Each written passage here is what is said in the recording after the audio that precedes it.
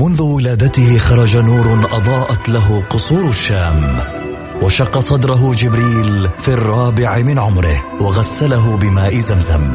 عاش حياته يتيما بلا أب، وفقد أمه في عمر 6، وبوجوده ورسالته وأخلاقه تغير معه العالم، وأصبحنا نسير على سراجه المنير. الآن السراج المنير مع فيصل الكاف على ميكس اف ام. ميكس اف ام هي كلها في الميكس. السراج المنير مع فيصل الكاف على ميكس اف ام. ميكس اف ام هي كلها في الميكس.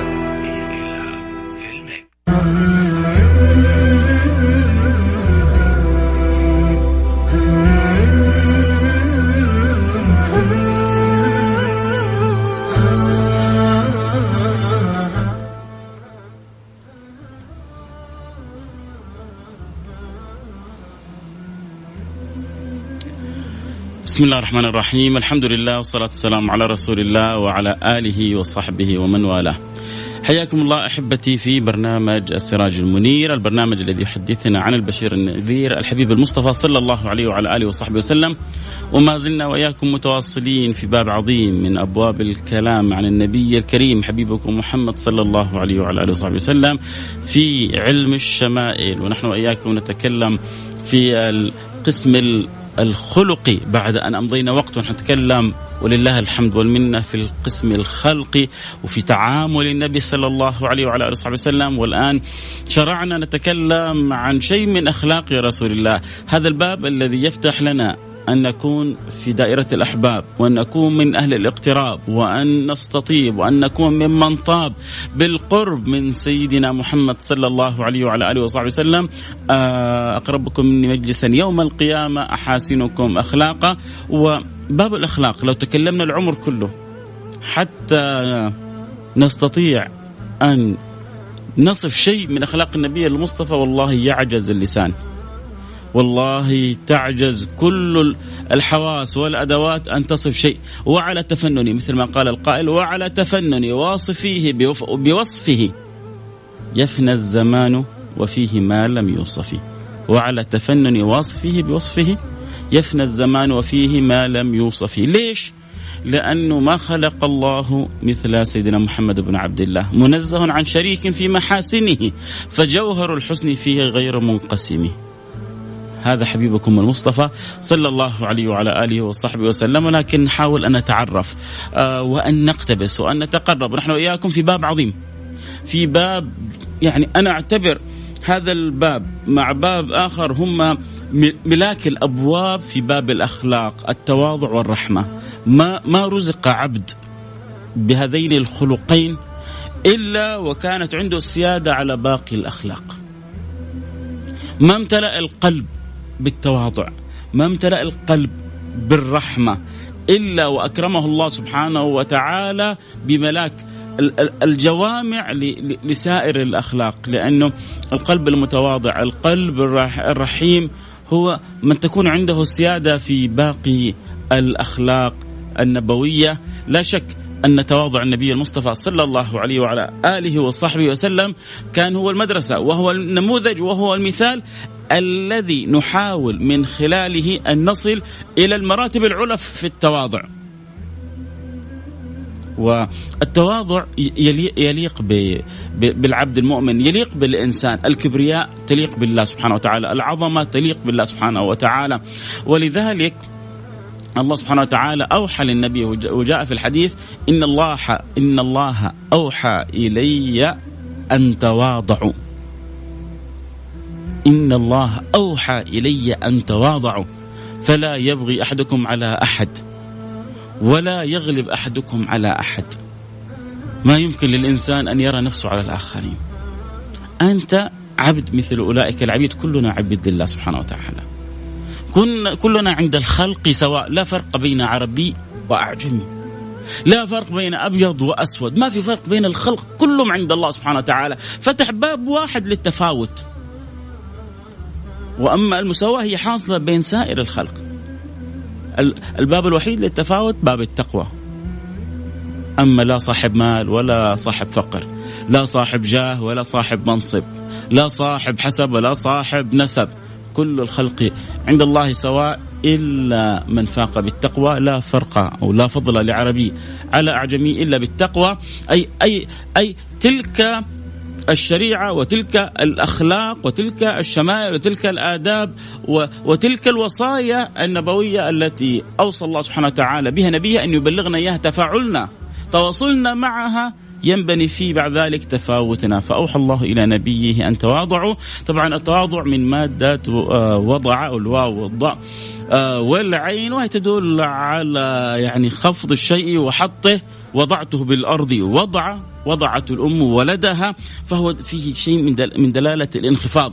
وأما من حيث الاصطلاح فهو انكسار القلب للرب وخفض الذل، خفض جناح الذل والرحمة للخلق، فلا يرى لنفسه على أحد حقه، دائما منخفض، دائما متواضع، دائما ما هو يعيش معنا أذلة على المؤمنين. وهنا تأتي بعض التفصيلات البسيطة اللي احنا نتكلم بها، وبعدين نبحر في نماذج وأمثلة من تواضع سيدي رسول الله صلى الله عليه وعلى آله وسلم. تكلمنا فيما سبق في مقدمة عن الأخلاق، ثم بعد ذلك تكلمنا في مقدمة عن التواضع، وقلنا أنه نقيض التواضع ما هو. احنا نتكلم عن التواضع عشان نتخلص من إيش؟ عشان نتخلص من أمر إذا لبسنا نسأل الله السلامة والعافية هو بواب إلى جهنم. الكبرياء إزاري والعظمة ردائي، فمن نازعني فيهما دخل جهنم. لا يدخل الجنة من كان في قلبه مثقال ذرة، نسأل الله السلامة والعافية، من كبر. طبعا عشان نتخلص من هذه الطامة، من هذه المصيبة، من الشيء هذا اللي ما يليق بينا، إيش المطلوب يا رب؟ إيش المطلوب يا سيدي يا رسول الله؟ إن الله أوحى إلي أن تواضعوا. هذا الثوب الله الغني وأنتم الفقراء. الفقير إيش لباسه؟ لباس التواضع، لباس الأدب، لباس التقوى، ولباس التقوى ذلك خير. لكن لما تلبس ثوب ما هو ثوبك تجد جزاء جعلت لنفسك فيه من الغرور ومن الكبر، نسأل الله السلامة والعافية. ولذلك نحتاج أن نفرق بين أو نؤصل بعض المعاني منها. الفرق ما بين التواضع والمهانة. يا أخي الواحد، يا أخي أنا أريد أن أكون عزيز، ما أريد أن أكون مهان. يا سيدي من قال لك أن المهانة هي التواضع؟ لا، فرق كبير.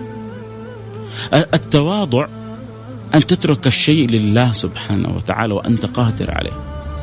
التواضع أن لا ترى لنفسك على أحد حق رغبة فيما عند الله سبحانه وتعالى.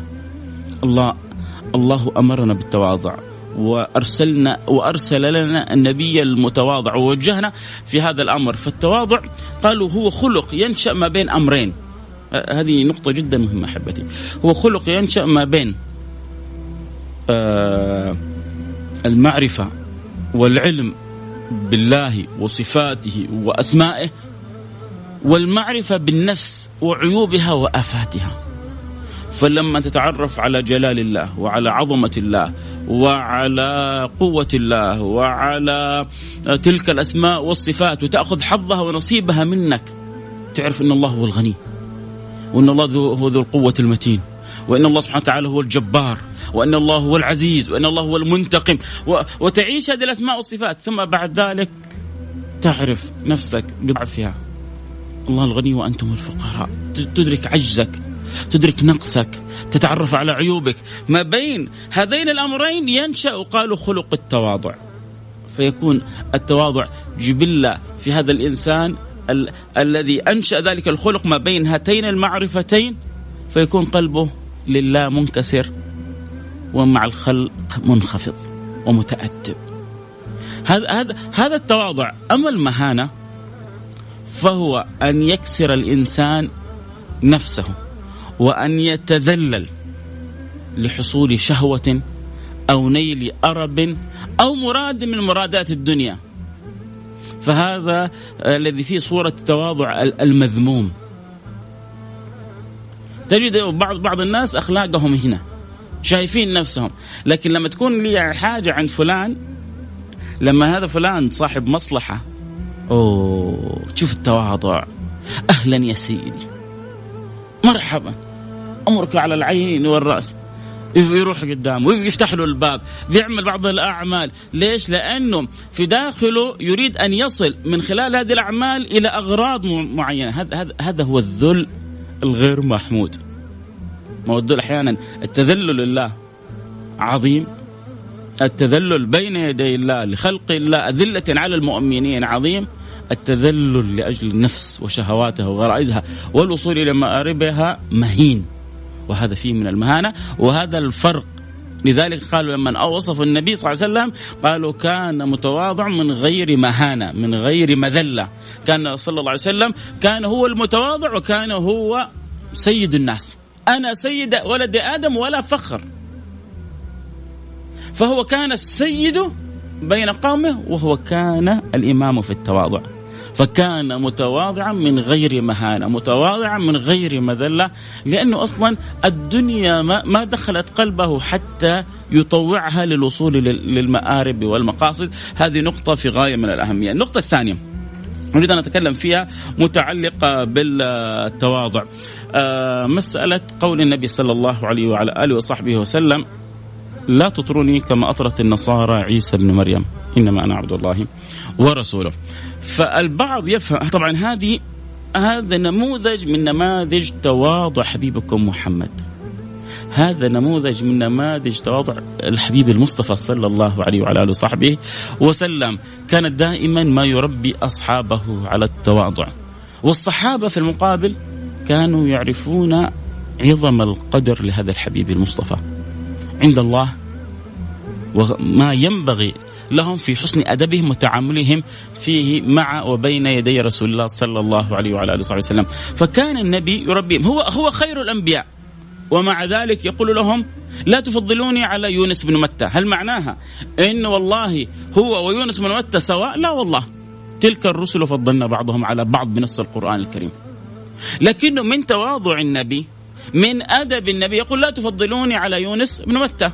جاء واحد من الصحابة قال له خير البرية، قال: إنما خير البرية هو إبراهيم، والله إنك أنت يا رسول الله، ثم والله إنك أنت خير البرية. طيب كيف هو يقول يعني أنت أعلى من النبي؟ لا، حاشا وكلا، حاشا وكلا أن أكون في قطرة من عشر معشار من ذرة من علم رسول الله. لكن هذا من تواضع رسول الله، هذا من أدب رسول الله، هذا من سمو خلق رسول الله صلى الله عليه وعلى آله وصحبه وسلم. فكان ينشئ في أصحابه تعظيم الأنبياء. ولكن الحقيقة قول الله سبحانه وتعالى الجليل واضح: تلك الرسل فضلنا بعضهم على بعض. إذن في بين الرسل تفاوت، وإلا لماذا جعل هناك أولي العزم من الرسل؟ أي أن أولي العزم من الرسل إذن هم أفضل من غيرهم. فإذا في تفاوت ما بين الأنبياء، في تفاوت ما بين الرسل. فإذا كان في تفاوت ما بين الأنبياء والرسل، فمن سيدهم؟ من إمامهم؟ الذي صلى بهم عندما جمع الله الأنبياء كلهم له في بيت المقدس، التي السماوات كلها جلست ترحب به، ووزع الله الأنبياء حتى يرحبوا برسول الله، التي أخبرت الجنة أن لا تفتح لأحد قبله، فأول من يحرك حلق الجنة هو، وأول من يدخل الجنة هو، وهي التي تقول له: أمرت ألا أفتح لأحد قبلك إنه محمد، إنه حبيبي رسول الله صلى الله عليه وعلى آله وصحبه وسلم. كان يقول: لا تفضلوني على يونس بن متى. فبهذا نفهم معنى قول النبي، وهو السيد المتواضع، وهو الذي يربي أصحابه على هذا المعنى. كما قال سيدنا عيسى بن مريم يذكر عنه أنه قال: طوبى للمتواضعين في الدنيا هم أصحاب المنابر يوم القيامة. طوبى للمتواضعين في الدنيا هم أصحاب المنابر يوم القيامة. ليش؟ أول حاجة أنهم هؤلاء أصلا هم أقرب الخلق لرسول الله، هؤلاء أكثر الناس قربا من رسول الله فطبيعي أن يكون أصحاب المنابر يوم القيامة. لذلك سيدنا أبو بكر الصديق قال شرف المؤمن التواضع، الشرف في التواضع، الشرف كل الشرف في التواضع. الناس فاهمة أحيانا يقول لك لا الناس في الزمن هذا ما يصلح معهم المتواضع، لا في الزمن هذا ما تصلح معهم الطيبة الزايدة. تصدقوا يا أحبة في أحد المرات عملت برنامج فسألت سؤال: ما هي أكثر عادة سيئة أو سلبية تراها في نفسك تريد أن تتخلص منها؟ والله الذي لا إله إلا هو انصدمت، ووجدت عند البنات أكثر من الأولاد. أغلبهم كتبوا أن العادة السيئة أو السلبية اللي نريد نتخلص منها الطيبة الزايدة. إن الله طيب لا يقبل إلا طيبة. فإذا عندك طيبة زايدة معناك إنك أنت مقبول عند رب العالمين. ما أدري من فين تدخل علينا الأفكار والأوهام، لا نبغى نتخلص من الطيبة الزايدة هذه. في الزمن هذا ما يعيش الطيب، في الزمن هذا ما ينفع الطيب. هذه وساوس شيطانية، هذه أوهام إبليسية للأسف تصدر لنا، ثم يعني نراها في أفلام أو مسلسلات ويعيشها الإنسان في العقل اللاواعي، ثم بعد ذلك ينثرها قولا. طبعا للأسف كثير هم ضعاف الشخصية. هو لا يفرق ما بين الضعف وما بين الطيبة. الضعف غير مطلوب لكن الطيبة مطلوبة. الشدة غير مطلوبة لكن القوة والحزم مطلوبين. لابد أن تكون عندك قدرة على الحزم في مواقف الحزم، وقدرة على القوة في مواقف القوة، لكن لا تكن ليس الشديد بالسرعة ولكن الشديد من يملك نفسه عند الغضب. لا تكون بذلك الضعيف الذي يضحك عليك. لست بالخبة الخب يخدعني، لكن كن طيبة. كل ما زادت طيبتك افرح، إن الله طيبا لا يقبل إلا طيبة. فأنت معناه أنك دلالة أنك مقبول عند الله سبحانه وتعالى. فسيد المتواضعين كان يقول لا تطروني كما أطرت النصارى عيسى بن مريم. أول حاجة هذا دلالة تواضع سيدي رسول الله. النهي هنا، النهي ماذا؟ أريدك أن تركز معي. لا تدخل الباب كما دخل سعيد. هل تفهم من كلامي إنك لا تدخل الباب أبدا؟ بأمانة بصراحة، هل تفهم من كلامي إنك لا تدخل الباب أبدا؟ لا تدخل الباب كما دخل سعد، لا تطروني كما أطرت. إذن هناك في ما يسمى بمنطوق المفهوم مفهوم المنطوق. إذن النبي يقول لك إن أردت أن تطريني فلا تطريني بإطراء يجاوز الحد. لم يمنعك من إطرائه. لم هو الإطراء هو المدح الثناء، ولكن له حدود. فالنبي صلى الله عليه وسلم جعل الضابط لك ألا تصل به بما يخرجه عن نبوءته، عن رسالته، عن عبوديته لله سبحانه وتعالى. إنما جعلك، حتى قال لك إنما أنا عبد الله ورسوله. طالما أنت تطريني، طالما أنت تمدحني، طالما أنت تثني علي. القرآن كله ثناء على رسول الله، كيف ما نثني على رسول الله؟ القرآن كله مدح لرسول الله، وإنك لعلى خلق عظيم. كيف ما نمدح هذا النبي المصطفى صلى الله عليه وعلى آله وصحبه وسلم؟ لكن هو جعل لك ضابط، قال لك لا تطروني كما أطرت النصارى. كيف أطرت عيسى بن مريم؟ قالت هو الله، نسأل الله السلامة والعافية، والحمد لله ما فينا مسلم. إحنا قمة تعظيمنا للنبي أن نقول أنه هو عبد الله، عبد لله سبحانه وتعالى، ونفتخر بذلك. ما احنا بنقول أصلا أنه من أعظم، بل أعظم الآيات كما قال بعض أهل العلم، أعظم ما مدح به النبي، مدح به النبي قول الله سبحانه وتعالى سبحان الذي أسرى بعبده، لأن الله وصفه بالعبودية الكاملة.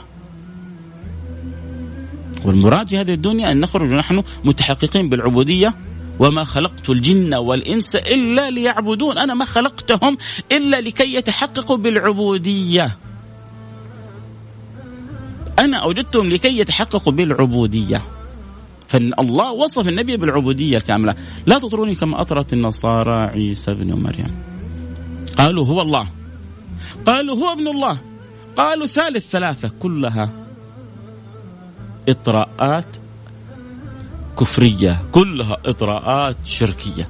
أما عندما نحن نطري أو نمدح أو نثني أو نذكر، النبي صلى الله عليه وسلم فتح لنا الباب وقال لنا في إطار إنما أنا عبد الله ورسوله.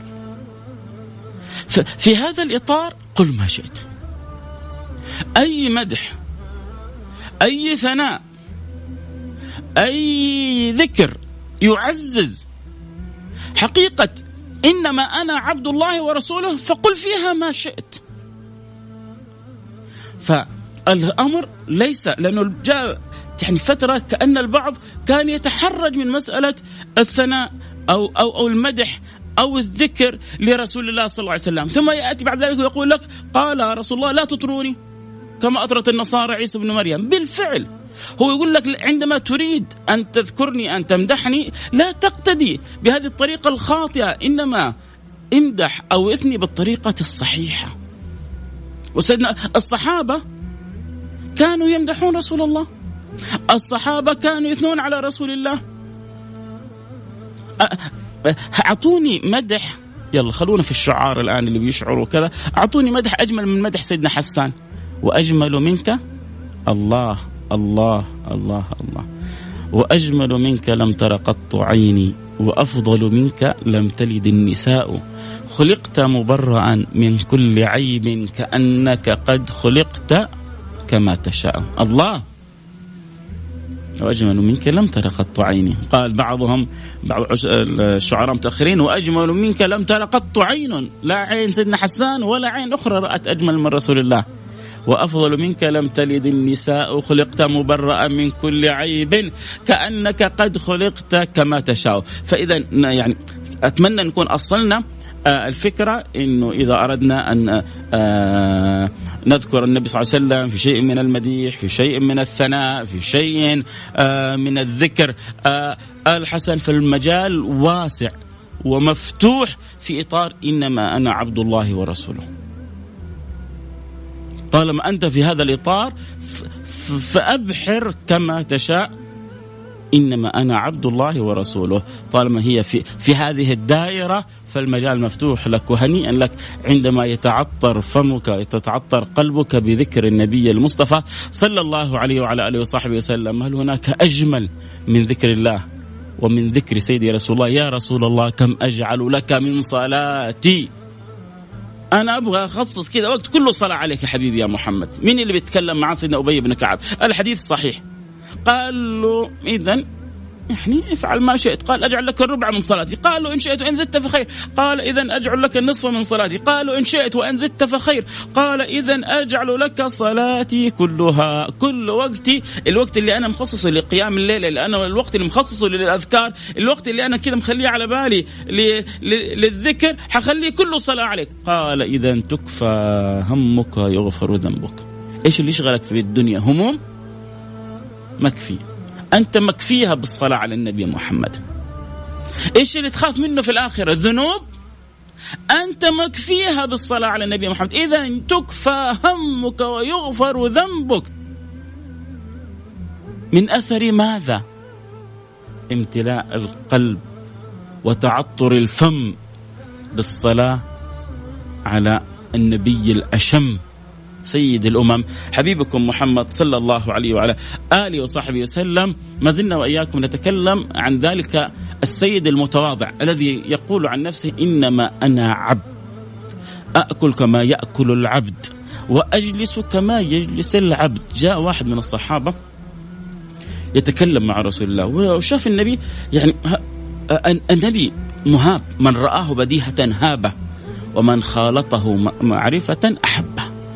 لما جاء بعض أهل الشمال يصفون النبي قالوا من رآه بديهة هابة، هيبة رسول الله صلى الله عليه وعلى آله وسلم، جمال وجلال، امتزج الجمال بالجلال فيه، غاية في الحلاوة ومهاب صلى الله عليه وسلم. عشان كذا الصحابة لما يجلسوا بين يديه وكأنما على رؤوسهم الطير من هيبة سيدي رسول الله.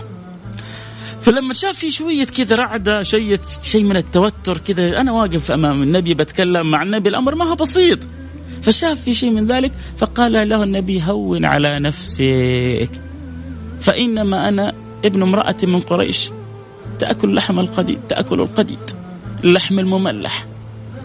أنا ترى بسيط، أنا مثلكم، أنا واحد منكم.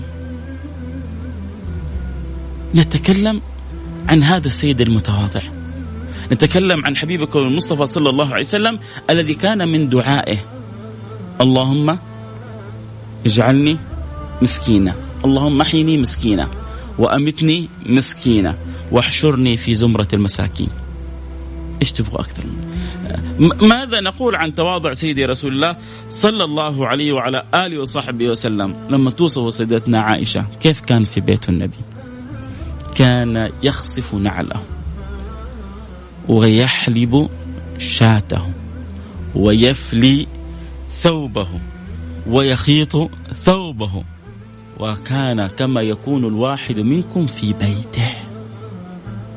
طب إنسان سيد المتواضعين. الواحد فينا لو عنده شوية مال، لو صاحب منصب أو جاه كذا، كذا خادمة في بيته، كذا سائق في بيته، ويستحي حتى أمام أولاده أن يقوم بخدمة أو أن يعمل شيء أو أن يكون له دور، يرى أن هذا منقصة.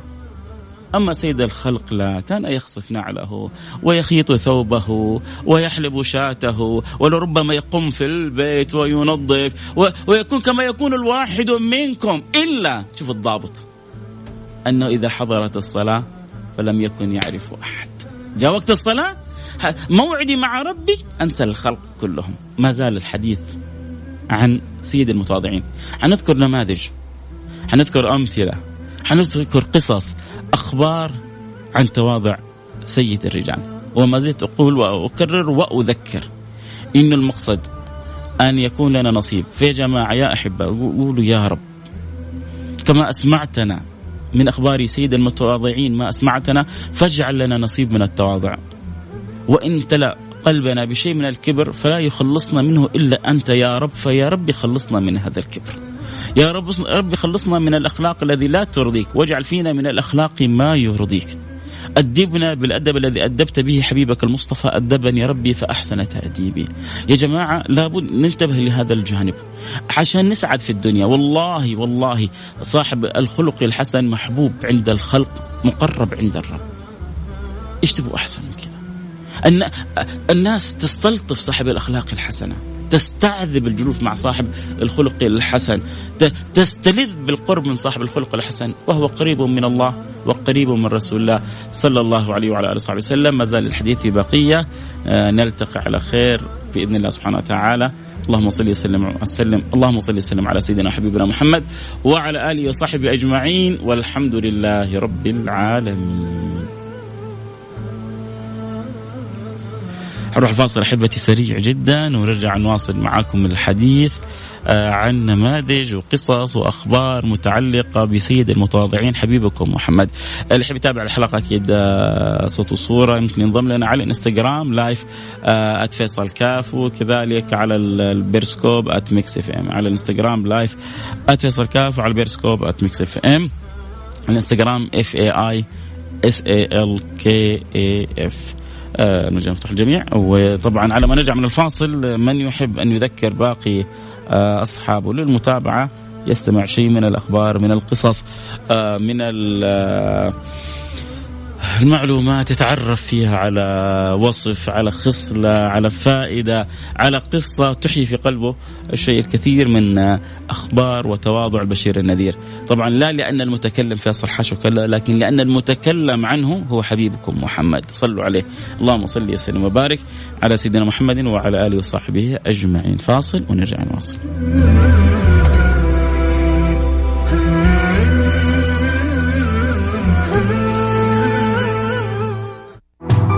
السراج المنير مع فيصل الكاف على ميكس اف ام. ميكس اف ام هي كلها في الميكس. السراج المنير مع فيصل الكاف على ميكس اف ام. ميكس اف ام هي كلها في الميكس.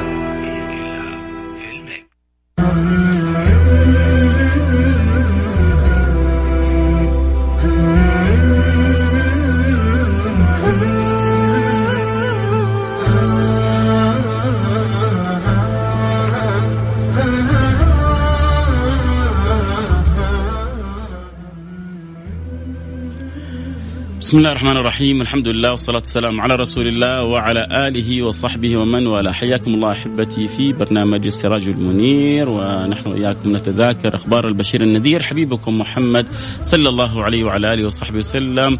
وما ألذ وما أجمل أن يكرمنا الله سبحانه وتعالى بالحديث عن سيدي رسول الله صلى الله عليه وعلى آله وصحبه وسلم. وأسأل الله الذي متع الألسن والأفئدة والمسامع والأبصار بذكر سيدي الحبيب المختار حبيبي محمد صلى الله عليه وعلى صحبه وسلم أن يكرمنا وإياكم بصحبته في الآخرة، وأن نكون من أقرب الخلق إليه. وحتى نكون من أقرب الخلق إليه ذكرنا أن أعظم ما يقربنا له أن نجتهد في هذه الدنيا القصيرة على تحسين الأخلاق. وتحسين الأخلاق باب ليس بالمعجز، ربما يكون ليس بالسهل تماما ولكنه ليس بالمعجز. إنما الحلم بالتحلم، إنما العلم بالتعلم. فالعلم بالتعلم والحلم الخلق بالتحلم. فالإنسان يستطيع أن يربي نفسه على الكرم. عنده بخل، كيف أني أنا أكون شخص كريم، على أنه الكريم قريب من الله، السخي قريب من الله قريب من الناس، البخيل بعيد من الله بعيد من الناس. المال عزيز على نفسي، كيف أنا أخرج المال، كيف أتواضع. أذكر مرة قصة تذكر للشيخ الشعراوي، قصة مشهورة. يوم من الأيام راح إلى الجزائر واحتفلت الناس. كان الشيخ الشعراوي في برامج له تأثير وصيت جدا كبير، وفي الجزائر كان هناك أعداد كبيرة من المتعلقين والمحبين للشيخ الشعراوي، حتى يقولون أنه كادت السيارة أن تحمل من شدة الإقبال والالتفاف والحب للشيخ الشعراوي. حتى إذا انتهى من محاضرته كان عنده موعد مع وزير الأوقاف، أخذوا يبحثون عن الشيخ الشعراوي هنا وهنا وهنا وهنا. الموعد الوزير ينتظر، تعرف عاد المسؤولين الحكوميين لما يكون في موعد زي كذا خلاص يدب القلق، فين اختفى الشعراوي؟ الآن المسؤول حيعاتبنا، المسؤول منتظرنا، أين ذهب الشيخ الشعراوي؟ ما هو في المسجد، ما هو في السيارة، ما هو بين الجمهور، ما هو هنا، ما هنا. تعرف أين ذهب يا سادتي؟ لقد ذهب تعرف أين ذهب؟ لقد ذهب إلى حمامات المسجد.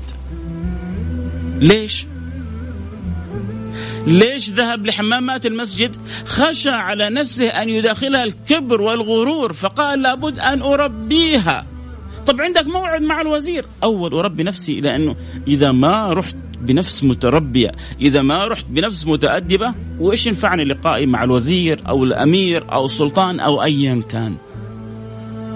فذهب إلى حمامات المسجد يغسلها بيده، ثم بعد ذلك وجد هناك، ثم أخذ لمقابلة الوزير. نحتاج كثير أن نعود أنفسنا على كيف أنه نكسر من هذه النفس الجامحة بنا.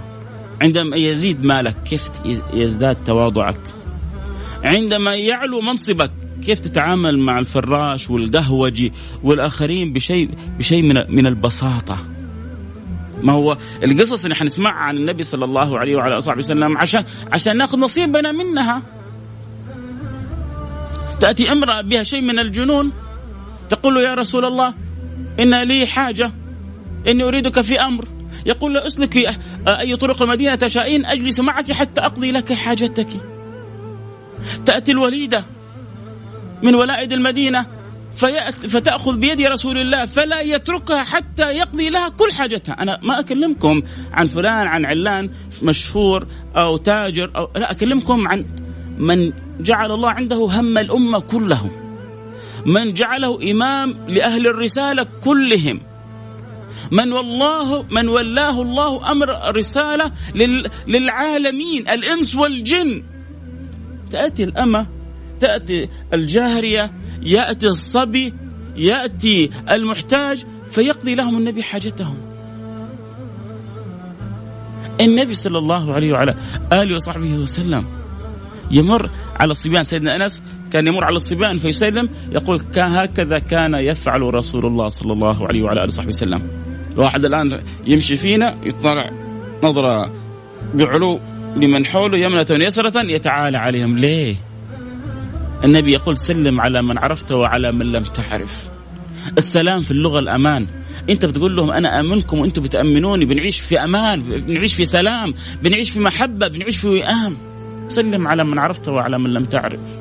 سلم على واحد يقول لك نعم، مش تبغى؟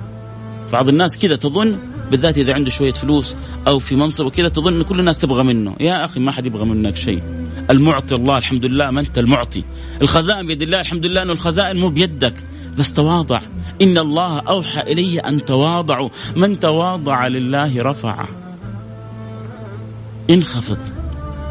ما قلنا التواضع هو الخفض من الشيء وحطه. وضعته في الأرض، أخفضته، حطته، أنزلته. وضعت الأم ولدها، في رفعت، في وضعت. يقول رفعت الأم، رفعت الجنين إلى الأعلى أو المولود. وضعت أي أخفضته. أنت انخفض، انكسر لله سبحانه وتعالى. أنت بتنكسر، الله بيرفعك عنده. أنت تبغى تكون مرفوع عند الناس، مخفوض عند الله، ولا تبغى تكون مرفوع عند الله ولو كنت مخفوض بين الناس؟ هو الموازين. موتعس عبد هواه، أفرأيت من اتخذ إلهه هواه. اللي بيتخذ إلهه هواه يبغى الهوى حقه، النفس حقه فوق، فحترديك الأرض. سأصرف عن آيات الذين يتكبرون. هؤلاء مصروفين، الله سبحانه وتعالى يصرفهم، لا لا لا لا يكون لهم مكان أبدا.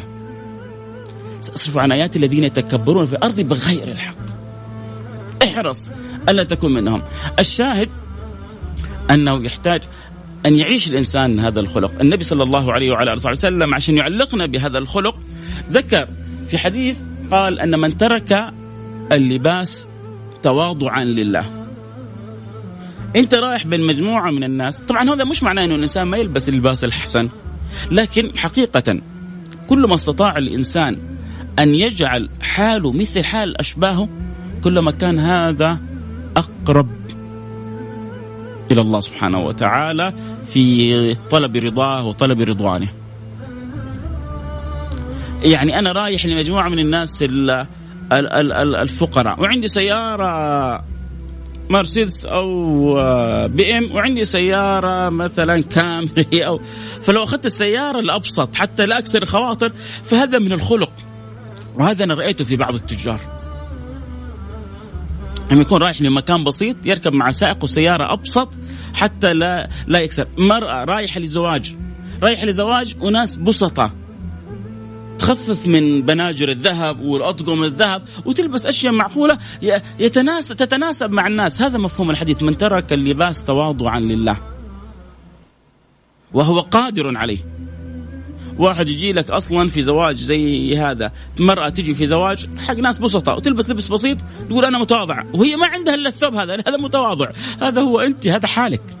لكن من لبست لباس بسيط وعندك قدرة أن تلبس ما هو أفخم منه تواضعا لله، إيش الثواب يا رسول الله؟ قال خيرها الله يوم القيامة من أي حلل الإيمان تلبس ما تشاء. يوم القيامة اختاري، لكن ما هو حلل القماش الحرير، لا حلل الإيمان، مراتب الإيمان العالية.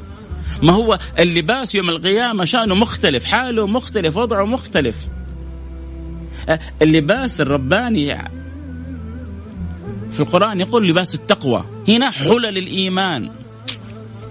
الله لما تخلع عليك خلع الإيمان، حلل الإيمان، لباس التقوى، مين قدك أنت يوم القيامة؟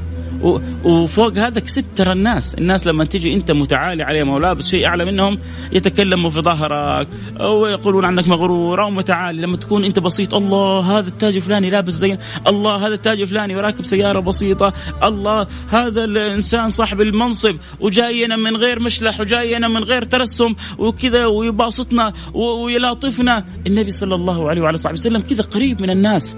يوم من الأيام من تواضع النبي صلى الله عليه وعلى صحبه وسلم رأى سيدنا معاذ بن جبل يسلخ شاء، فأخذ الأداء من سيدنا معاذ وقال انظر أريك كيف تسلخها، ووضع يده ما بين الجلد واللحم حتى تردت إلى إبطه، أدخلها وقال هكذا فاسلخ. أنا نبي الله أحط يدي في الشاة وأسلخ الشاة، خلي معاذ يدبر عمره. بساطة النبي. النبي لما كان يقبل على أصحابه يقول لهم هل من مريض فأعوده، هل من جنازة فأشهدها، هل من صاحب رؤيا فيقص علينا رؤياه. ما أجملك يا حبيبي يا رسول الله، ما أطيب حديثك، ما أطيب مجلسك. سعد الصحابة والله. حق للصحابة أن يصيبهم ما أصابهم عند لحظة وفاته من طيشان العقل، من يعني عدم تذكر قول الله سبحانه وتعالى إنك ميت وإنهم ميتون. سيدنا عمر يقول وكأني أول مرة أسمعها. يا جماعة ناس يعيشون مع أجمل الخلق، أطيب الخلق، أعذب الخلق، أنور الخلق، أبهى الخلق، أزهى الخلق، أحلى الخلق. كيف يعني ما هو سهل والله. الواحد فينا إذا فقد أبوه ولا أمه ولا عزيز عليه يكاد يخرج عن طور حسه، فكيف هؤلاء فقدوا أجمل ما في الدنيا هذه، حبيبهم محمد. يعذرون فيما حصل لهم لولا أن الله ثبتهم بسيدنا أبي بكر الصديق وقال يا عمر أما سمعت قول الله سبحانه وتعالى إنك ميت لسيدنا محمد وإنما ميتون؟ قال وكأني أول مرة أسمع، مع أنه يعرفها، لكن الحب وغلبة الحب. فلذلك كان النبي صلى الله عليه وسلم يلاطفهم، يكون قريب منهم. كان هو يقول لهم لو دعيت إلى ذراع أو أهدي إلي من الشاة كراع لقبلت. الكراع في الشاة هو أمر محقر، يعني أمر بسيط الكراع، والذراع ما هو مفطح كامل شيء، يعني ولو حتى على حاجة بسيطة من الشاة أنا حأجيب، حأقول مرحبا، سوف ألبي. هكذا النبي محمد صلى الله عليه وعلى آله وصحبه وسلم، هكذا الأخلاق، هكذا التربية التي يربي فيها النبي أصحابه، يربيهم على التواضع. يوم من الأيام يقول لسيدنا عمر إنك يعني إن رأيت أويس القرني، حكى عن أويس القرني وأنه سيد التابعين، وأنه كان بارا بأمه، وأنه كان فيه برص إلا أن الله شفاه إلا موضع درهم تحت إبطه، سأل الله أن يبقيه فيه حتى يتذكر نعمة الله عليه. من مراد من قرن، كل ما جاء وفد من مراد من قرن كان يسألهم عن أويس. ليش؟ لأنه سيدي رسول الله قال لسيدنا عمر إذا رأيته فسله أن يستغفر لك الله يغفر الله لك. نعم، عمر الذي لو كان نبي بعدي لكان عمر. إيه يا ابن الخطاب ما سلكت فجا إلا وسلك الشيطان فجا آخر. عمر اللي في خطان أسودان من كثرة البكاء. عمر أمير المؤمنين يروح لواحد من التابعين ويقول له لا تنساني من الدعاء واستغفر الله لي ويغفر الله لي. ليه؟ عشان يربي أصحابه على التواضع. كان رسول الله صلى الله عليه وسلم يشرب من الماء الذي يشرب منه أصحابه. يقول سيدنا أبو بكر سيدنا أبو هريرة يقول يلتمس بركة المسلمين. نعم نعم نعم نعم، هو البركة كلها، البركة تلتمس من حبيب محمد. هو يلتمس بركة المسلمين. ما هو يا جماعة بيقول مثل ما قلنا في أول الحديث عن التواضع، إن الله أوحى إلي كما جاء في الحديث الصحيح الصريح المليح الفصيح عن حبيبكم محمد، إن الله أوحى إلي أن تواضعوا.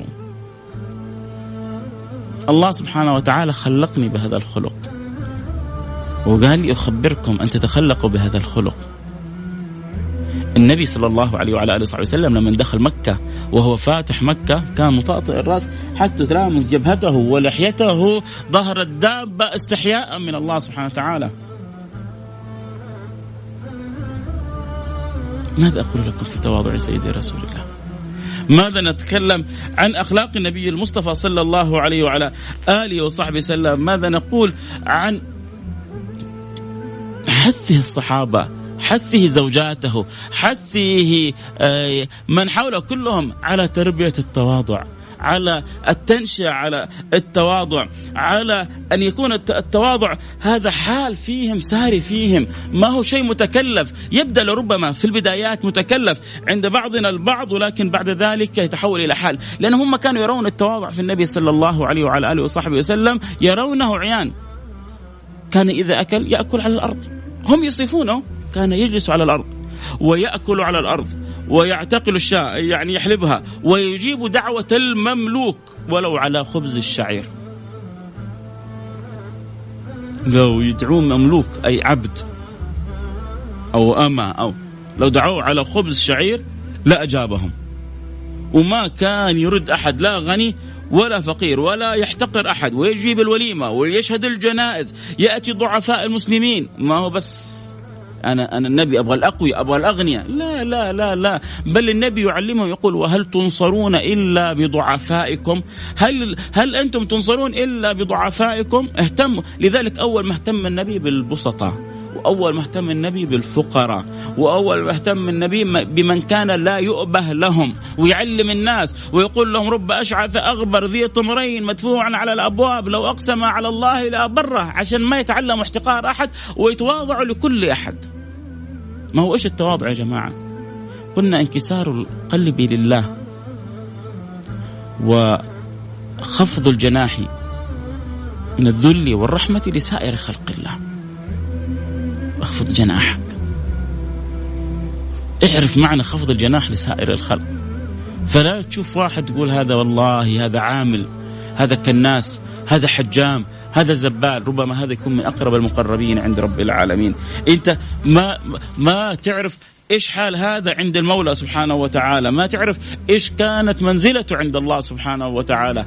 النبي صلى الله عليه وسلم من تواضعه يوم من الأيام أصحاب النجاشي جو إلى عند النبي صلى الله عليه وعلى آله وصحبه وسلم، فقام النبي في خدمتهم. قالوا: يا رسول الله إحنا نكفيك. قال: إنهم كانوا لأصحابنا مكرمين وأنا أحب أن أكافئهم. هذولا أصحاب اللي أكرموا أصحابي عندما ذهبوا إلى الحبشة، ما خلي غيره، هو بنفسه. أنت تعرف لما أنت تروح تدخل على شركة تشوف إنك أنت المدير ممكن يروح يجيب للموظف قهوة بنفسه. لما تشوف المسؤول هو يترك كرسيه ويجلس في كرسي بجوار الإنسان المقابل له في مستوى واحد.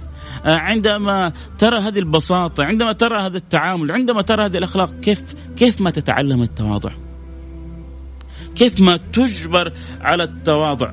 عندما تراه يكون في خدمة من حوله، عندما تراه يجالس الفقراء، وبعد ذلك يعلمك أن هذه سنتي ومن رغب عن سنتي فليس مني، كيف ما يكون لك نصيب، كيف ما يكون لك نصيب منها. عشان كذا يحتاج الواحد أن يؤصل هذه الفكرة في داخل النبي صلى الله عليه وعلى آله وصحبه وسلم. حج هذه القصة من العجائب. عجائب ليه؟ لأنه شوف النبي بيعلم أصحابه وهو في غاية الأدب مع الله سبحانه وتعالى. النبي حج في رحل رث، كذا الوصف، في رحل رث وقطيفة تساوي 4 درهم أو لا تساوي يعني أو أقل من ذلك. إيش عاد أقل من كذا؟ ما عاد في أقل من كذا.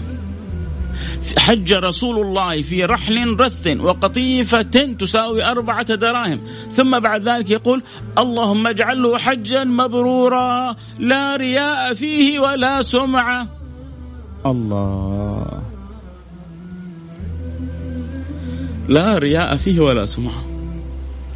خايف النبي الدابة هذه أو القطيفة اللي عليها هذه أو الأحوال البسيطة هذه أن يكون فيها رياء وسمعة. أية رياء وأية سمعة يا سيدي يا رسول الله؟ لقد أتعبت من بعدك بعظيم خلقك وإنك لعلى خلق عظيم. حبيبكم محمد صلى الله عليه وعلى آله وصحبه وسلم سيد المتواضعين، كان إذا صافح أحد لا ينزع يده حتى ينزعها الآخر تواضعا لله سبحانه وتعالى. كان صلى الله عليه وعلى آله وصحبه وسلم يتتبع الغبار في المسجد، ينظف، حتى إذا رأى غبار، رأى شيء غير مناسب ينظفه في المسجد. يوم من الأيام جاءته شام فجثى على ركبتيه فأكل، فقال الأعرابي: يا رسول الله ما هذه الجلسة؟ قال إنما الله بعثني عبدا كريما ولم يبعثني جبارا عنيدا. ما هو بيقول لكم يا جماعة إنما أنا أأكل كما يأكل العبد وأجلس كما يجلس العبد. يذكر عنه أنه رأوا الصحابة في بعض الأوقات يعالج حائط وبناء له بنفسه. الواحد فينا عنده فلوس عنده دراهم، أنا ليه ما يرضى يسوي حاجة في البيت؟ يا رجل، فائدة من فوائد أنك أنت تقوم بدور في البيت، أنك تتعلم التواضع، أنك أنت تكسر شوية من نفسك المتعالية. عارفين أنك تقدر بفلوسك تسوي كل حاجة. والله يا ما ناس عندهم مليارات في لحظات سلبت المليارات، ويا ما ناس كانوا أغنى الأغنياء وهم الآن فين قارون وفين هامان وفين من كانت عندهم تلك الأموال كلها. يا رجل اعرف قدرك أنك أنت عبد لله بكل ما عندك، أنت الفقير إلى الله سبحانه وتعالى. عش معنى فقرك، عش معنى أدبك مع الله. قم بدورك في بيتك، قم بدورك مع أهلك، قم بدورك في أسرتك، قم بدورك مع مجتمعك، قم بدورك في مدرستك، في حيك، في مكانك. الحبيب صلى الله عليه وعلى صحبه وسلم يرى الغبار في المسجد يقم ويخمه، يرى شيء في البيت يعالج البناء، يعالج الحائط الذي له سيدنا محمد صلى الله عليه وسلم، يرى شيء في ثوبه كان يخيط ثوبه، وكثيرا ما كان يخيط ثوبه لأنه ما عنده يدوب إلا شيء بسيط، فربما كان يترقع كثيرا فكان يخيطه صلى الله عليه وعلى آله وصحبه وسلم. نماذج وأحوال من تواضع سيدي رسول الله صلى الله عليه وعلى آله وصحبه وسلم، من أدب سيدي رسول الله صلى الله عليه وعلى صحبه وسلم. خلاصة الكلام، عرجنا على صور من شؤون تواضع النبي في استجابته لأصحابه، في استجابته لأفراد أمته. تأتي الأمة وتأخذ النبي فلا يرجع حتى يحلها مشكلتها، في توجيهه للصحابة، في طلبه. يقول لسيدنا عمر للا تنسني يا أخي من دعائك. يا سيدي يا حبيبي يا تاج راسي، أنت اللي إذا دعيت ربنا ما يخيب دعاك، أنت الذي إذا دعوت الله استجاب الله لك كل دعائك. انت بتقول لسيدنا عمر لا تنسني يا اخي من دعاك، هو عشان نعلم الامه التواضع. بس هو لما بيعمل كذا سيدي رسول الله مو بس عشان يعلم الامه، لانه هو سيد المتواضعين، فالتواضع فيه جبله. ما هو الصحابه كانوا بيشوفونه بالطريقه هذه، فصاروا بغير اختيار ساده المتواضعين اصحاب النبي المصطفى الامين. في الفتوى كل واحد منهم يقدم الاخر، في التعامل كل واحد منهم يجل الاخر، يأتي المحتاج فيتبادرون إلى الإحسان إليه. ليش؟ لأنهم تربوا في مدرسة سيدنا محمد. ما أريد أن أطيل أكثر من ذلك. إن شاء الله حننتقل إلى خلق آخر فيما يقبل علينا بإذن الله سبحانه وتعالى من الحلقات، لكن أنا رجائي أنه ما نخرج من هذا الخلق. أرجوكم إلا ولكم يعني شدة إلحاح على الله سبحانه وتعالى أن نكرم بهذا الخلق الكريم، فنأمن إنه نبتعد، لأنه لما يدخل خلق التواضع الكبر ينسل ويخرج تلقائيا. أنت تبغى ربي يطرد الكبر منك، تواضع بس. كيف يا أخي أطرد الكبر؟ كيف أطرد الغرور؟ مرة سهلة. ما تبغى تصير شخص مغرور؟ كيف أطرد التعالي؟ كيف أطرد هذه أسماء كبيرة؟ أدخل التواضع، كل هذه الظلم تروح لوحدها. انكسر، روح ارجع نظف الحمام اللي في بيتك إذا تشعر أنه فيك غرور وتعالي. نظف السيارة اللي عندك، شيل وسخ من الشارع. النبي يذكر عن رجل أنه أبعد غصن من الطريق فغفر الله له. يا أخي نظف، انزل. ما هو بس لازم إذا في شو، إذا في تصوير، إذا في جروب تطوع حنتصور فيه، أروح وننزل، وبعد ما خلص التصوير يلا خلصنا شباب يلا خلاص انتهينا. لا، سوي الشيء لله يا رجل. ابعد عن الشيء اللي بنسويه للناس، والله ما حينفعون الناس. من طلب رضا الناس بسخط الله سخط الله عليه وسخط الناس عليه، ومن طلب رضا الله بسخط الناس رضي الله عنه وأرضى الناس عنه. احرص دائما على رضا العلي الأعلى، حتشوف الأشياء كلها مسخرة لك، حتشوف الأشياء كلها مستجيبة لك. فهذه أنا وصيتي لك بكل حب. إنه التواضع. إن الآن كل من يسمعني، كل من يتابع، كل من يشاهد، أرجوكم نقول يا رب اجعلنا متواضعين. نوينا إنه ربنا يعيننا على خلق التواضع. ما هو المعونة من الله لابد منها. يا معاذ إني أحبك في الله فلا تدعنا دبر كل صلاة اللهم أعني على ذكرك وعلى شكرك وعلى حسن عبادتك. فإذا لم يكن عون من الله للفتى فأول ما يجنيه على الفتى اجتهاده. أول ما يجنيه الإنسان أو يجنى على الإنسان اجتهاد الإنسان هو أول ما يجني عليه. فإذا محتاجين معونة. فيا ربي أعني حتى أكون متواضعا. نوينا التواضع.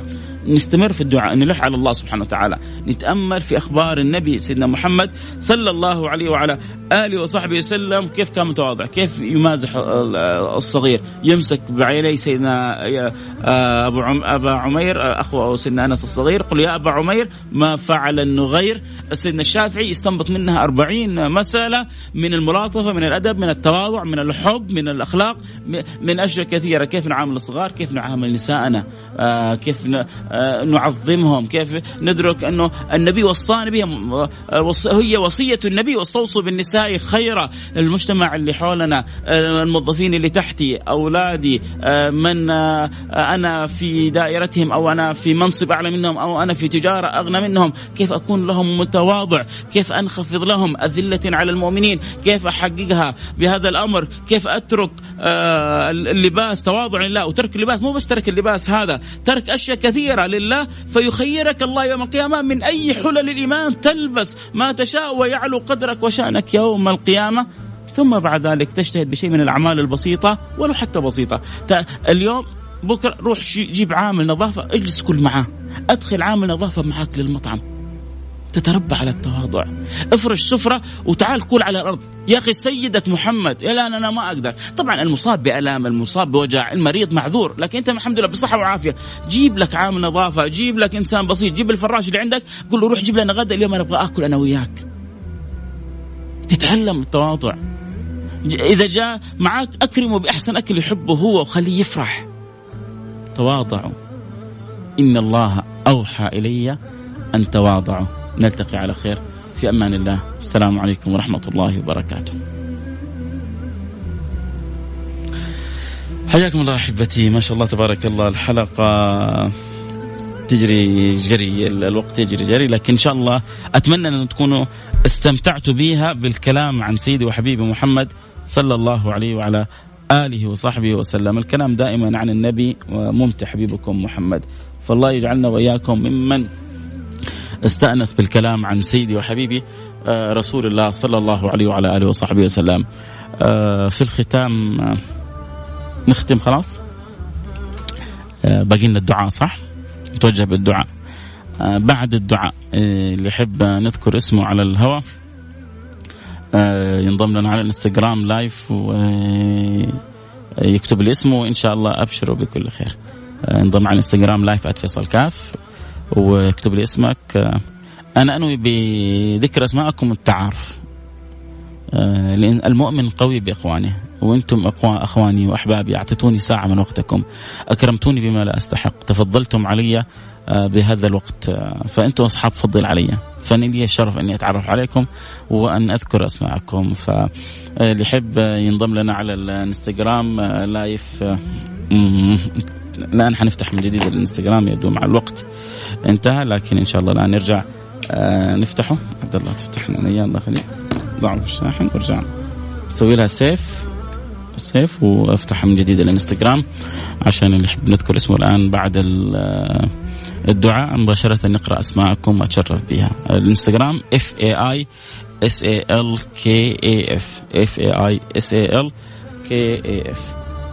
طيب جميل، عاد ثبت لنا يا الله يبارك فيك. تعال كذا خلاص انتهينا من التصوير احنا.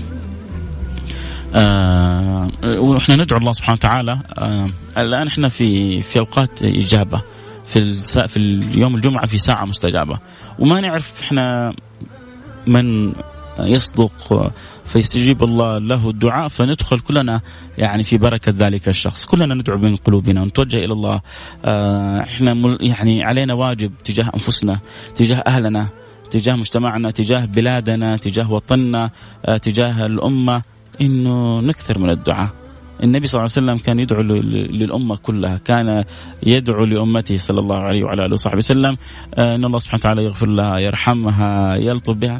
تعال كذا أريح لك عبد الله، يعلي درجاتها في الجنة. فكلما أخذنا هذا الأمر يعني من قلوبنا، دعونا بصدق لأمة النبي محمد، كلما عجلت الإجابة. فنتوجه بالدعاء، نقول بسم الله الرحمن الرحيم، الحمد لله رب العالمين، اللهم صل وسلم على سيدنا وحبيبنا محمد وعلى آله وصحبه أجمعين. اللهم يا أكرم الأكرمين، يا أول الأولين ويا آخر الآخرين، ويا ذا القوة المتين، ويا راحم المساكين، ويا أرحم الراحمين، أسألك يا رب العالمين ونحن ندعوك بألسنتنا أن تجعل الدعاء صادقا خارجا من قلوبنا، أن تقبلنا على ما فينا، أن تردنا إليك مردا جميلا، أن تصلح لنا أحوالنا. اللهم اهدنا فيمن هديت، وعافنا فيمن عافيت، وتولنا فيمن توليت، وبارك لنا فيما أعطيت، وقنا برحمتك واصرف عنا شر ما قضيت، فإنك تقضي بالحق ولا يقضى عليك يا أكرم الأكرمين. اللهم نسألك قلبا خاشعا، وعينا دامعا، ولسانا ذاكرا، ودعاء مستجابا وأنت له سامعا. نسألك أن تقبلنا على ما فينا، نسألك أن تردنا إليك مردا جميلا، أن ترحمنا برحمتك الواسعة، إنك أرحم الراحمين. اللهم لا تخيبنا ولا تردنا ولا تطردنا ولا تعاملنا بما نحن له أهل، وعاملنا بما أنت له أهل، فإنك أهل الجود وأهل الكرم وأهل المغفرة، وأنك أهل التقوى وأهل المغفرة يا أكرم الأكرمين ويا أرحم الراحمين. وسع لنا في أرزاقنا. أنا أعلم أن كم من الناس عندهم من الديون أو عندهم من الضائقة أو عندهم، فكلنا ندعو لبعضنا البعض، الله يعطينا من رزقه الحلال الطيب المبارك. اللهم وسع لنا في أرزاقنا، واقضي عنا ديوننا، واشفنا من جميع أمراضنا، الأمراض الظاهرة من ألم، أوجاع، سرطانات، سكر، ضغط، غيرها، والأمراض الباطنة من المعاصي والآثام والذنوب. هذه أمراض يا جماعة، هذه أمراض يا سادة، هذه أمراض يا أحبة، وأحيانا فتكها أشد.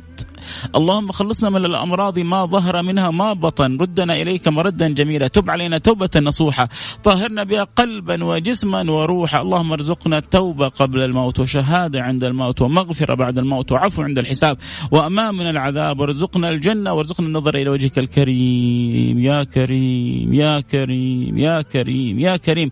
ارزقنا النظر إلى وجهك الكريم يا رب العالمين. وجوه يومئذ ناظرة إلى ربها ناظرة، اجعلها وجوهنا يا رب، يا رب اجعلها وجوهنا وجوه يومئذ ناظرة إلى ربها ناظرة، وجوه يومئذ مسفرة ضاحكة مستبشرة. الله الله الله الله الله. إذا جعل الله وجهي وجهك وجهك أنت وجه ضاحك مصفر مستبشر، اللهم لا تحرمنا خير ما عندك لشر ما عندنا يا رب العالمين. اللهم نسألك يا رب العالمين أن توفقنا لما تحب وترضى، نسألك أن تحفظ لنا خادم الحرمين الشريفين، أن توفقه لما تحب وترضى. اللهم أن تجري الخير كله على يديه للعباد وللبلاد يا رب العالمين. تجعل خير معين له ولي عهده سمو الأمير محمد بن سلمان، وفقه لكل خير واصرف عنه كل شر وكل ضير. اللهم وفقه لما فيه الخير لهذه البلاد خاصة ولسائر الأمة عامة يا رب العالمين. اللهم وكل من وليته أمر من أمور المسلمين من لهم إلا أنت، اللهم فكن لهم وكن معهم وخذ بأيديهم واجعلهم في مواطنهم نفعا للعباد وللبلاد يا رب العالمين. اللهم اصلح الراعي والرعية واصلح الأمة المحمدية، فلا أمر ولا شأن إلا بيدك، إنما أمره إذا أراد شيئا يقول له كن فيكون. فيا من أمرك بين الكاف والنون، يا من الأمر كله بيدك. اللهم نسألك أن تصلح حال أمة النبي المصطفى، وأن تفرج كرب عن أمة النبي المصطفى، وأن ترحم أمة النبي المصطفى يا رب العالمين. ارحم ضعيفهم، فرج كرب عن فقيرهم، ألطف بمسكينهم يا رب العالمين، آوي شريدهم، أطعم جائعهم، كل لمبتلاهم ليس لها من دون الله كاشفة. يا كاشف الضر اكشف الضر عن أمة النبي المصطفى صلى الله عليه وسلم، فرج عن أهلنا في اليمن وعن أهلنا في الشام وعن المسلمين في كل مكان، واحفظ الحرمين الشريفين، واحفظ بلادنا ومملكتنا من كل سوء من كل مكروه. اللهم من أراد ببلادنا سوءا فاجعل في تدميره، واحفظنا واحفظ أهلنا وكل من في هذه البلاد بحفظك الذي تحفظ به خاصة من تحب يا رب العالمين. وفقنا لما تحب وترضى، احسن لنا الخاتمة وأنت راضي عنا، واجعل آخر كلامنا من الدنيا لا إله إلا الله محمد رسول الله صلى الله عليه وسلم، حيث أخبرنا حبيبنا محمد أنه قال: من كان آخر كلامه من الدنيا لا إله إلا الله دخل الجنة، فاجعلها كلامنا يا رب العالمين. وصلى الله وسلم على سيدنا حبيبنا محمد وعلى آله وصحبه أجمعين، والحمد لله رب العالمين. احنا كده وصلنا إلى نهاية الحلقة. مثل ما وعدناكم الآن كده مرور سريع على من أحب أن يرسل اسمه من المتابعين البرنامج. طبعا ليس ربما الكل عنده انستغرام، ما أعرف الواتساب شغال، اللي يحب يرسل اسمه على الواتساب يرسل كذلك اسمه على الواتساب 0548811700. أما ترسل لي على الانستغرام لايف الآن حبدأ بقراءة الانستغرام وبعدها ارسل لي على الواتساب 0548811700. نقرب على اسماء الحك نصف ساعة طيبة. جزاك الله خير يا أخوي فيصل. أنس كلنتن، ونعم حبيبي أنس كلنتن. جعلنا الله إياكم يستمعون القول فيتبعون أحسنه. فاطمة بالقاسم من المدينة، نعم بأختي فاطمة بالقاسم. محمد الصبحي، حياك حبيبي محمد الصبحي. مدثر عبد الرؤوف، لك كل التحية.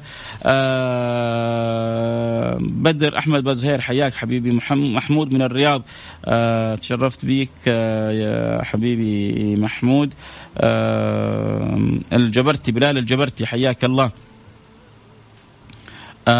واحد يقول لي: قلت كلمة زبال لرجل النظافة، يعني سامحنا على الكلمة، فشكرا على التنبيه. لكن كانت هو الكلام في ثنايا من يعني ينظرون للناس باحتقار، إنه ينظر له إنه يعني كهذه المهنة، فلذلك كان يعني توصيف وتشبيه لمن ينظرون للناس باحتقار، فهم ينظرون لهم بهذا العين. فهذا مقصود ثنايا الكلام، ولذلك كذلك إذا هي جرحت أحد فأنا أعتذر عن هذه الكلمة، وشكرا كذلك على التنبيه. جزاك الله كل خير ولك منا كل الحب والود. حلو جميل إنه نكمل بعضنا البعض بهذا الكلام الطيب. ماجد النجار، حياك الله حبيبي ماجد النجار. وعبد الرحمن جميل خوجة، والنعم عبد الرحمن جميل خوجة. وناجم حسن من جدة، حياك الله يا ناجم حسن. ووردة ونبيل وبلال، أهلا وسهلا بالثلاثة الأخيار. علي جابر أبو أنس، حياك. محمد البار، حياك. منورين عندي البرنامج. وعلي بيقول لي الحلقة روعة، انت الروعة. راشد الفقيه، حياك حبيبي راشد الفقيه، سعيد جدا بمتابعتك للبرنامج. كل حبيبي نذكر اسمائهم الآن على انستغرام لايف @فيصل كاف، اكتب لي اسمك او عبر الواتساب 0548811700. ادعي لي ربي يقضي عني ديوني، ربنا يفرج كربك ويقضي دينك يسهل لك جميع امرك. ابو مشعل احمد الحارثي، حياك يا حبيبي ابو مشعل. ايمن عبده او عيد الله، حياك الله يا ايمن. منور البرنامج يا سيدي. كذلك على الواتساب الآن باقي الأسماء حنجيبها على الواتساب عشان ما يزعل أصحاب الواتساب.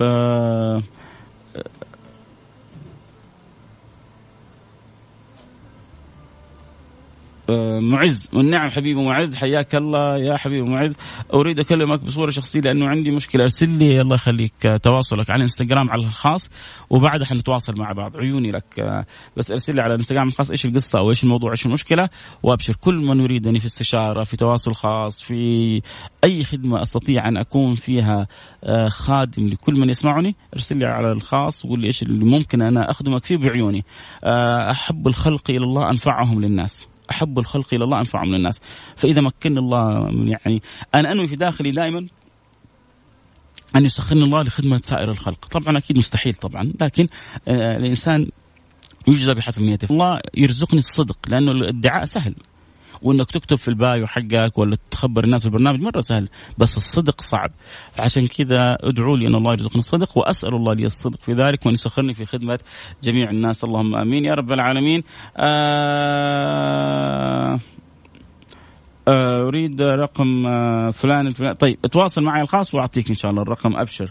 أظنه عندي. وليد إبراهيم من الرياض، حياك الله حبيب إبراهيم. وليد إبراهيم الرياض، الناس جاية الحين عليكم على الرياض.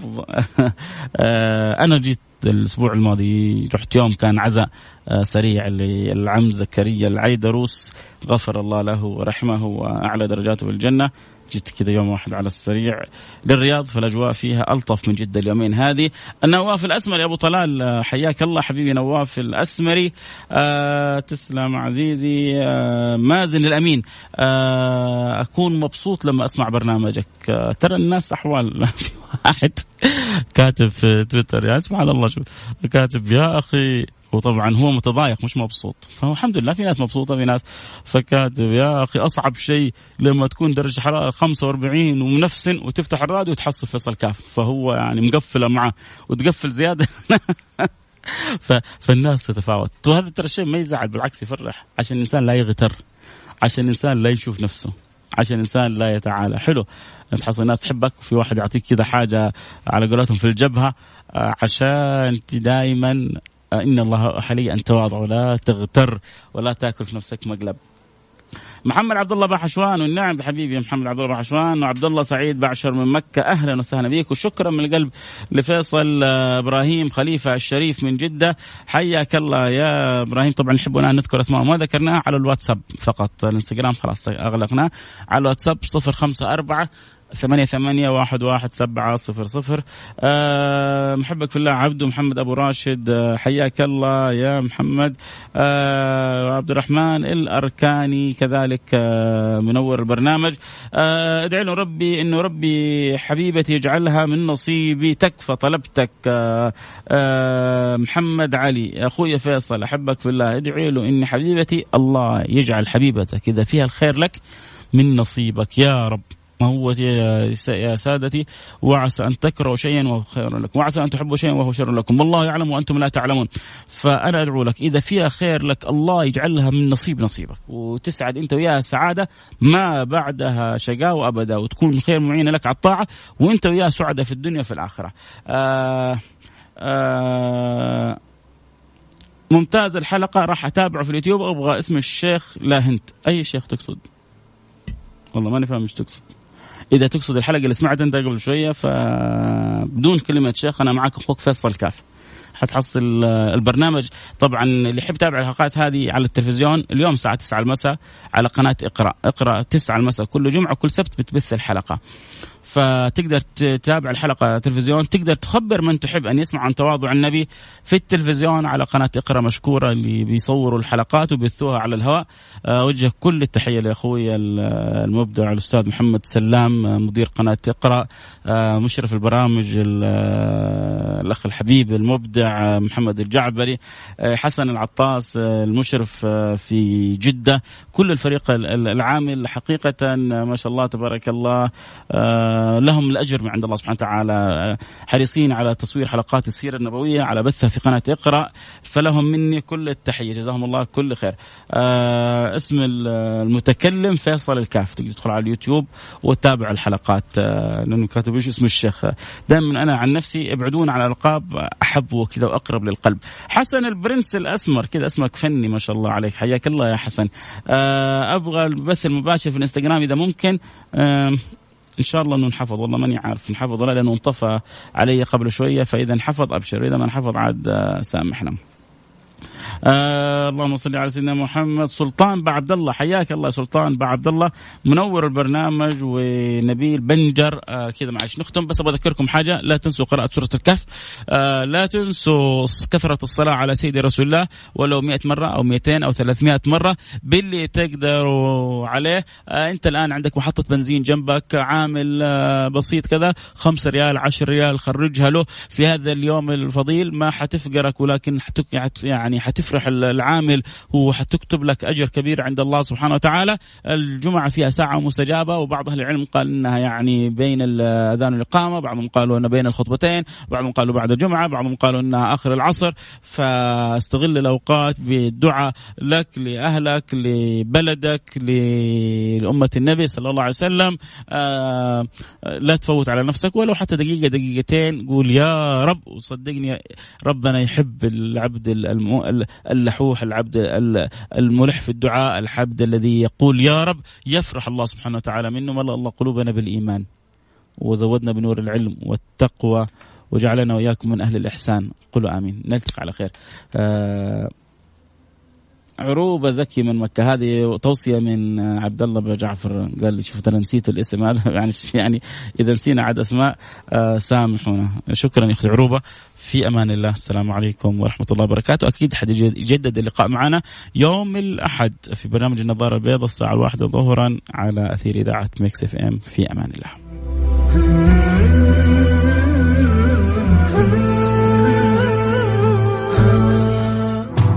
السراج المنير مع فيصل الكاف على ميكس اف ام. ميكس اف ام هي كلها في الميكس.